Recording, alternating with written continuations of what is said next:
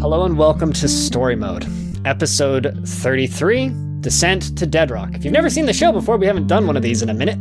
StoryMode is a spoiler cast where we sit down and talk about a game that we all played through in technically the last 30 days, but we're making some small changes to the format. So we're going to try and put out episodes more frequently, and we're going to be doing maybe shorter episodes. We'll see how this goes. And we're going to be talking about, with the hopefully shorter games, to try and get through more and also be able to put out episodes more frequently. It's a whole thing. So, Descent to Deadrock. If you haven't played Descent to Deadrock, end the stream now, end the recording now, and whatever you're listening to, and go play the game, or just accept that you're going to be spoiled on literally everything that happens. Now, let me introduce my co-hosts. Eggman, how are you doing? I'm doing excellently. For those of you who have watched the podcast in the past, I definitely have a different background. That's because I've moved. But yeah, glad to be back. And LRF Lou, our producer extraordinaire with the fancy background. How are you doing today? I'm doing good. I think I've gotten better at these intros in the time that we've been gone, because I've been recording a lot of stuff. Anyway, shall we get started? Lewis, this was your pick. So, do you want to give us the pitch? I originally played this game, which I'm just going to refer to as Morningstar, because Morningstar was originally a Flash game that was, on the interwebs, and eventually they decided to do a Steam release, and they made a couple of changes with it. And it's worth mentioning real quick what they changed.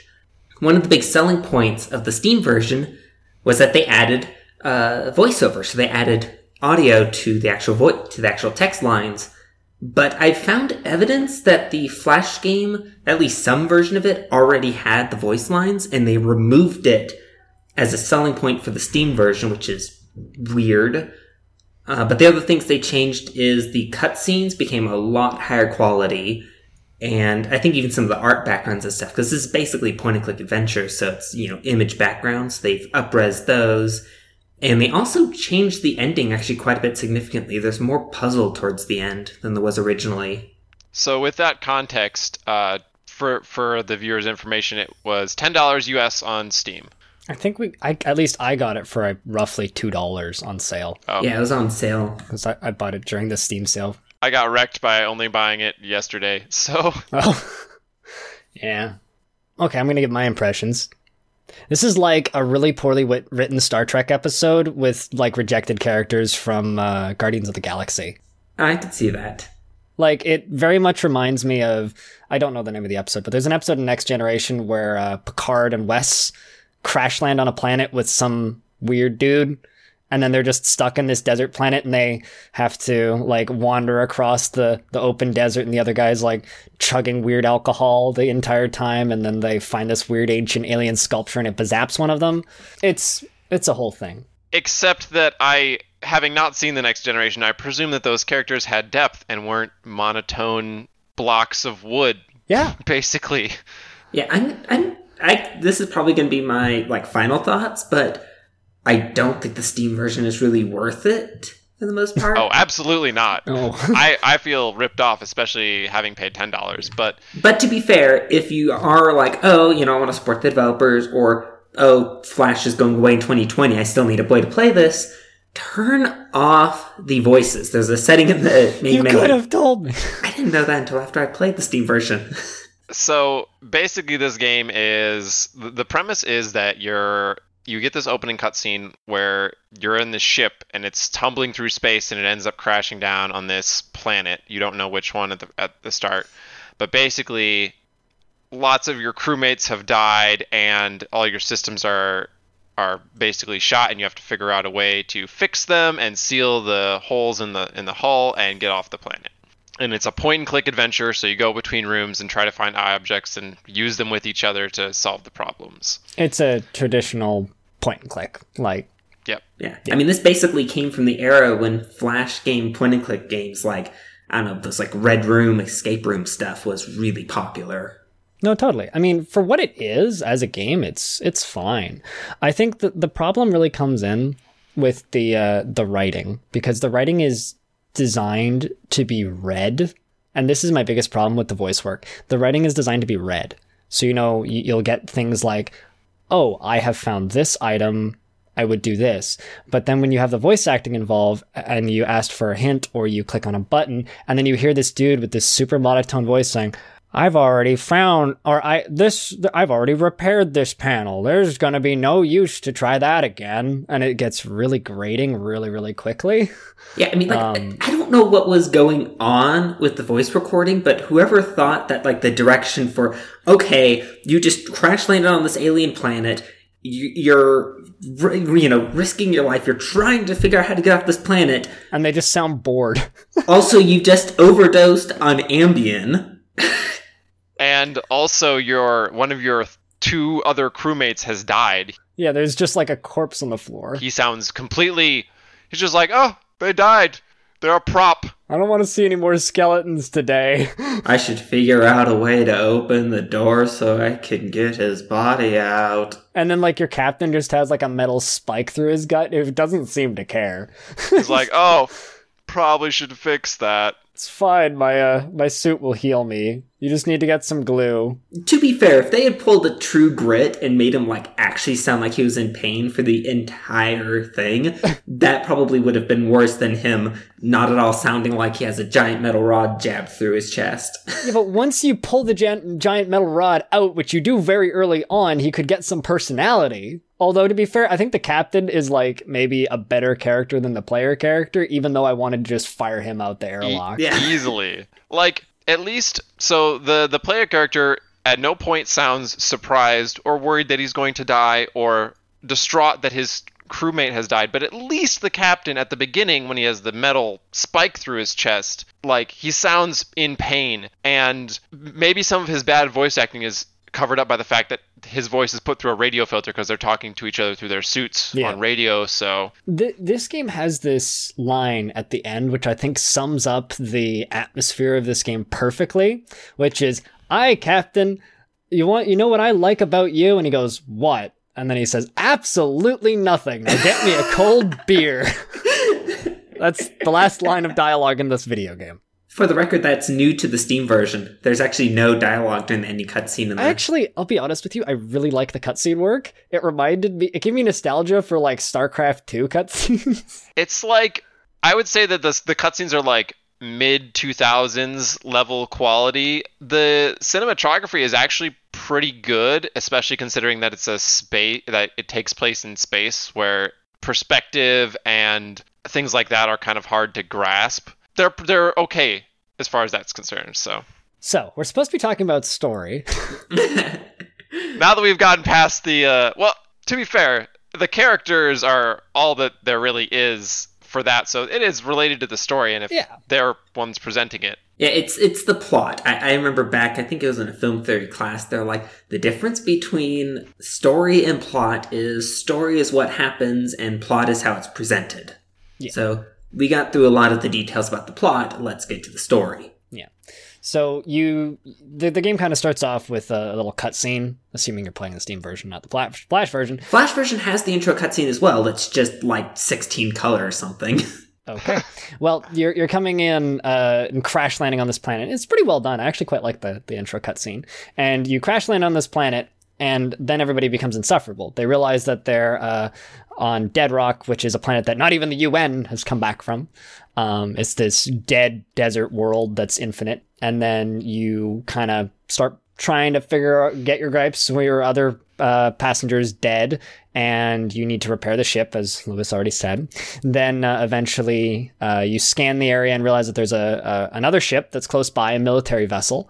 And so you're tasked to go get it, or go to it and get spare parts and come back with what you need. Yeah, because basically, when you're still on the ship and trying to deal with issues like your captain getting a metal rod jammed through his chest, you find out that there are significant problems with your ship. Not only are there hull breaches, but 2 of your 3 engines are completely kaput, and the third has a broken fuel injector, essentially. Yeah, and apparently just a thing of super glue just fixes the hull breaches.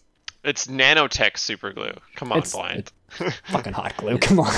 Oh, and also your cryogenic chamber fluid, which I think is supposed to keep you alive when you're cryosleep, is dead, and it's supposed to be an algae, but it's all dead, so you need to figure out how to somehow replace that. And so basically you're like, yeah, we need to go find resources. Hey, there's another ship. Let's go see if we can scavenge it for parts. Yep. So then you venture out and you start heading over there, and you come across a canyon, and you have to get across. And your captain is an ass and says, no, you can't go around. That'll take several days. Build a bridge for all I care. So, kind of getting a little bit more into the story, when you get Novak back into a good state, he tells you a little bit more about why you crashed, and he says that it was a gravitational anomaly. And so part of the thing that you have to do later on is to figure out why this happened and see if it's going to be a problem when you leave again. So that is actually a pretty interesting plot device, I guess, because it gives you a reason to do more than just, leave. Yeah, when you're making your way over to the alien ship, there's a gorge that you have to cross, and you end up toppling over a pillar to make a bridge, basically. By creating gunpowder, apparently. Yeah. Out of sand. Makeshift gunpowder. I'm sure that it would work. I am sure that he knows the exact proportions to put everything automatically in his brain. Whatever. It probably has... It's an Omni tool. Don't explain to me why they needed screwdrivers and wrenches earlier, but it's an Omni tool. Sure. Anyways, as in front of this gorge, there's this big stone head. Imagine basically like an Easter Island head. But like 20% more creepy. You're like, well, that's strange. I guess I'll just leave it there. I'm almost certain that is not a naturally occurring rock. Right. I think is the line. Yeah, something like that. It's like, I'm pretty sure this is not naturally occurring. It's made out of a smooth stone or something. Yeah, and so it's like, okay, I guess we still have to get off this planet, and it's just a rock, so whatever at that point. But it does arouse curiosity, and it kind of makes you wonder. And then later, when you're in the other military ship, you find in some of the logs that you can scavenge from the dead bodies of the crew members there, that they're like, oh, these creepy rocks are all over the place, and they're also fighter jets. Well, they don't necessarily make the correlation at first. Drones.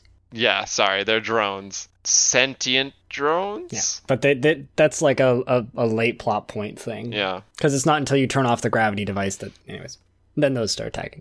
Once you turn the gravity device off. I mean, there's not very much else to talk about in between that point and when you get to the gravity device. Yeah, so here's kind of where I feel like this game could be incredible. We played through another game a while ago on the show called Tacoma, and Tacoma was amazing. It wasn't very long, but the reason it was amazing is because everything had text. Everything had history. Everything had story. You could walk up to any computer panel in that game. And in many ways, Tacoma is just a modern adventure game. It's not point and click. It's fully 3D and you can walk around. But in many ways, it is a modern adventure game. You can open up giant panels and read literally history about this world and kind of gain a lot of information out of that. I know essentially nothing about the backgrounds of these characters, nothing about who they are or what they're even doing. We know very little about the planet. I really wish that the game had more, like maybe, because you do end up in like an alien facility at one point. What if they had like a codex or something that maybe lets you decipher their writing and then figure out what the hell is actually going on that planet? Because there's like a glossed over line where he says, what do these things want with Earth? And it's like, what do they want with Earth? We never find that out. No, we don't. And I think that this is an example of a neat sci-fi idea that is, I think, unfortunately kind of poorly executed, and that was probably due to budget and time restrictions of like making a game in Flash, because most Flash devs never had huge budgets to do tons of work, so they probably just made a thing and put it up, right? It's kind of too tied up in being escape the room, escape the planet game. Yeah. Than being a game that's trying to tell a legitimate story. Yeah. The thing is that there's a story there. It's just like kind of tacked on, and why even do it at that point, right? The structure is really cool, though. Like I said, I think at the beginning of this, it very much could have been like a good episode of Star Trek, right? And Star Trek has a lot of really good episodes. You just need to give that context for the story to hold itself up, right? I will say that the fact that there's kind of this mystery that never gets fully answered was one of the few reasons this game kind of stuck with me. I mean, I first played it years ago. Yeah, totally. for some reason, I thought about it, I think maybe a little less than a year ago in relation to this podcast, and I was like, this might be an interesting one to suggest. And I think a lot of that was just because since everything was so open-ended at the end, I was like, it seems kind of interesting. What could be gleaned from what was presented? And then I played the Steam version, which tried to elaborate a little bit on the story, but at the same time, didn't. I think my problem with the Steam version is they could have done that with the ending cutscene, but instead they just went with Yeehaw Space Cowboys, we no give no fucks. And which, is kind of funny, but also gets rid of all of the tension that was in that world. Yeah. I think with better presentation, this thing could be really cool, though. And I do agree that it could stick with you. Maybe an offhanded line like, we need to tell the UN, or like, we need to get home, we need to tell them what's going on, instead of just a, hey, Captain, get me a beer. They don't give a shit. They don't care. I mean, an easy way to inject a lot of this context and story into the game that we were missing is get rid of all the clickable things that don't add to the story, like the red herring. I'm like, oh, this is a funny thing. I'll probably have to use it to create the algae later by liquefying it or something. No, it's just a reference to their studio. It's literally a red herring. Yeah. I thought that was pretty funny, though. It's like, it's literally a red herring. I thought that's a cute inside joke. That is maybe a poor example, because I think that's fine. Everybody likes to put their own Easter eggs and things. But if they had like replaced the corpses that you click on and don't have anything in them with like a log book that tells you about why they were at this planet or why they were flying by this planet, that would be a lot more interesting. It's worth mentioning that there are kind of log books in it, but they always start after the crash. So there's 3 that you find that talk about like whatever. Often they're used for hints. So one tells you the location of a camp they have to go to. Another one hints that, hey, you need to go to this other location. And the third one basically gives you the last hint you need to get one of the required items towards the end of the game. Right. I thought that those logbooks were some of the most interesting, and I, spent the most time on those, not only because they were required to advance the story, but because, like, I want to know why are we having this gravity thing? What are these stone heads? And basically that. And we figured it out, but it was just kind of like, they just kind of showed you eventually once you got far enough in the escape room, basically.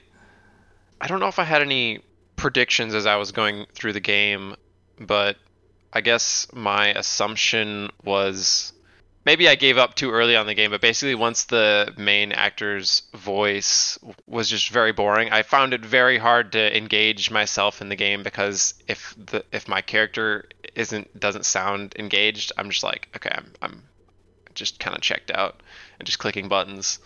Yeah, I kind of feel the same way. I think unfortunately the voice acting in this game kind of makes it's like having an English teacher that just says, so a noun is when you take this word and do this, and you fall asleep in the class and you're like, I didn't learn anything. And unfortunately it's kind of the same effect when you have, like, it all just kind of comes back to the poor presentation, which sucks. Like, if it had really compelling good voice acting, and if they retooled the writing for the Steam version, I think I would have enjoyed it a lot more. Also, to be fair, this game can be beat with a guide in like an hour and 15 minutes. Yeah. I should mention that. My second playthrough, once I knew what I was doing, was like an hour. Yeah. One thing that I did want to bring up, because I thought it was a pretty good piece of puzzle, a pretty good puzzle in the game. Piece of puzzle? What? A piece of a puzzle. So in the room with the gravity well, we didn't really mention this directly, but there is a gravity well in the game, and they figure out that this is why they had the gravitational anomaly, and that's what caused their ship to crash, and also the other military ship. But in front of the gravity well, there is a console, and there's alien writing on it, and you have to press buttons into the console to make it turn off.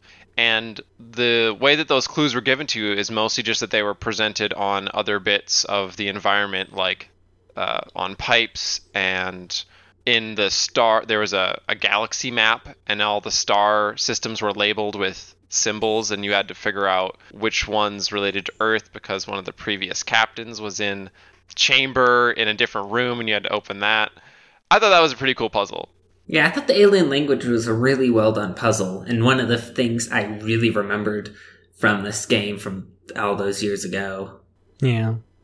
I was going to say the other thing about that section of the game with the consoles is that the atmosphere is really good. Like before, it's just kind of a desert planet, and these are some of the most interesting environments. Like the gravity well is this huge generator bladed round thing, and it has this reflective dome beneath it, and when you turn it off, a crystal drops out of it, and in the next room there's this holographic star map in the sky, and it's pretty cool.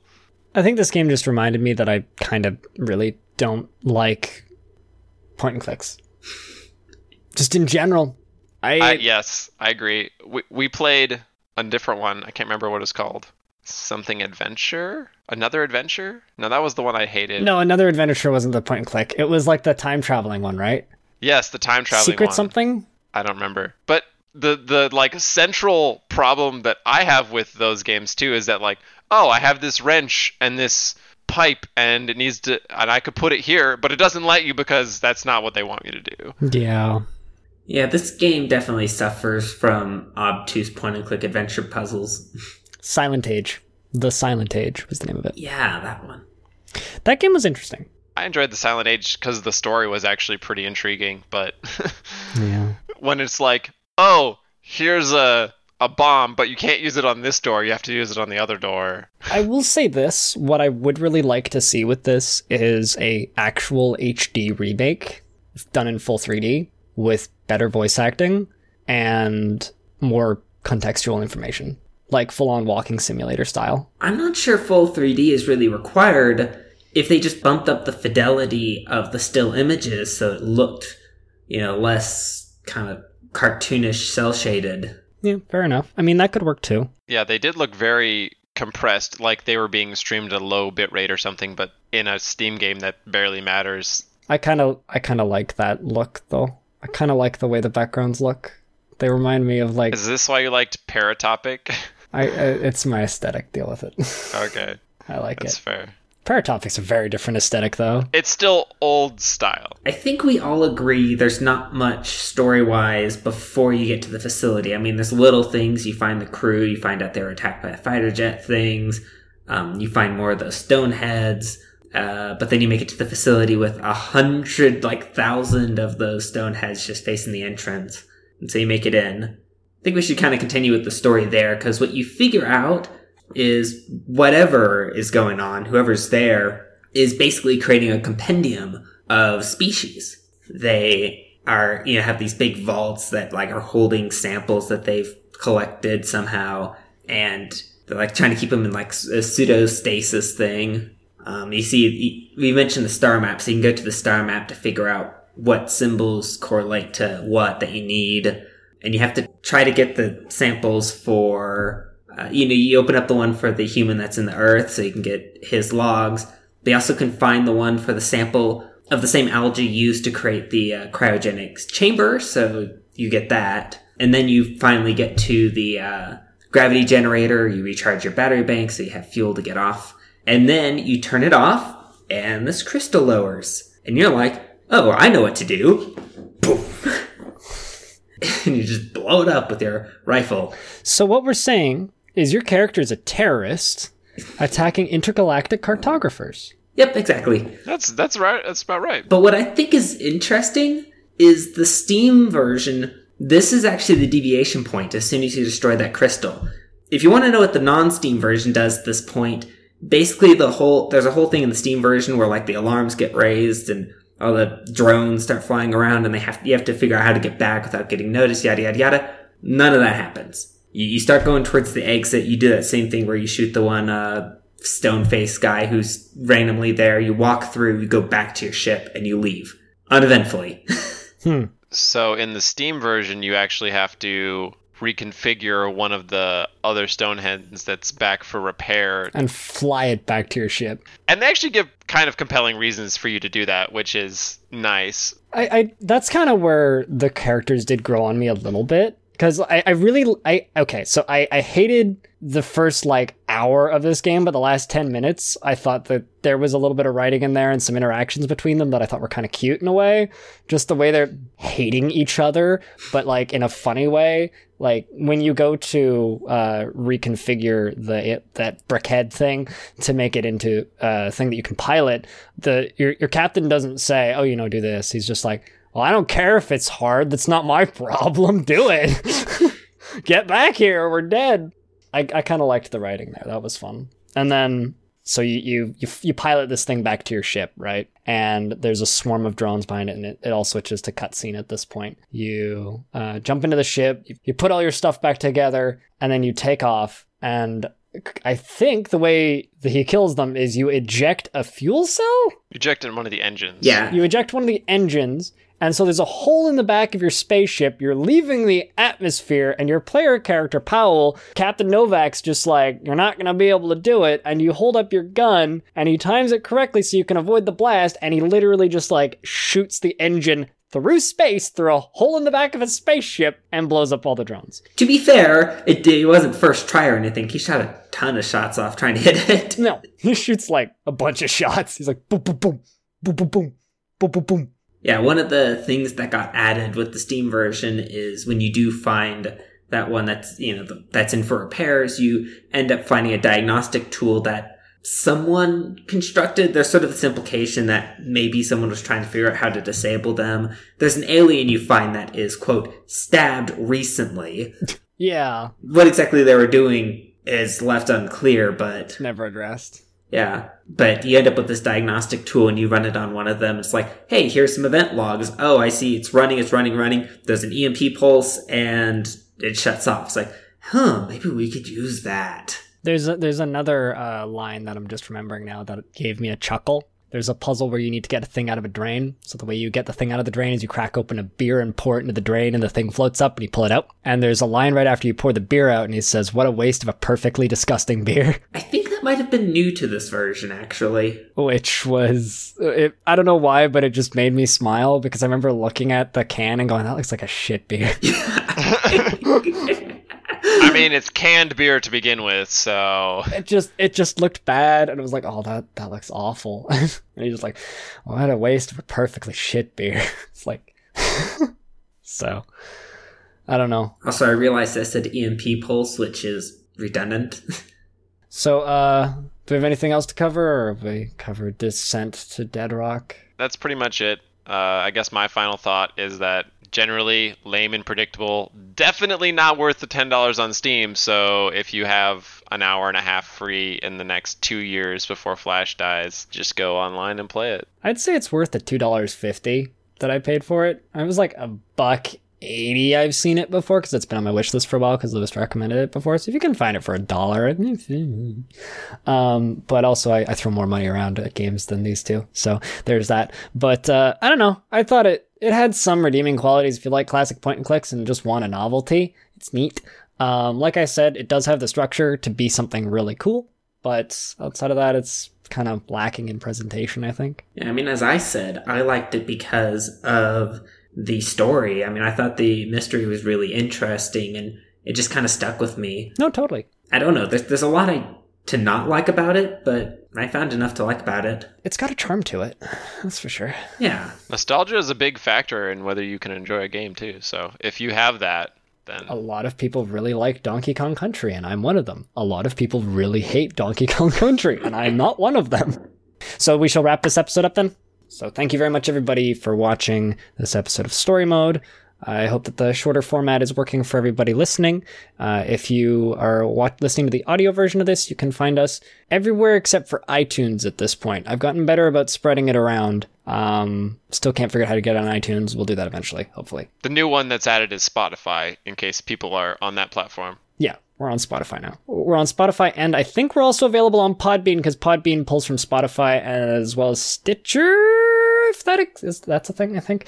Anyway, there's too many podcast platforms and none of them pull from each other. Someone just needs an API for this shit, especially if you're on SoundCloud, which we are, which is really difficult. So also you can find the video versions on my YouTube channel, which is youtube.com/ggblindone. We have a Steam curator, which is Project StoryMode, I think. Or is it StoryMode Podcast? I think it's one of the two. And you can find it there. And I tweet about this thing a lot. You can follow me at BlindRL. Do either of you guys want to shout anything out?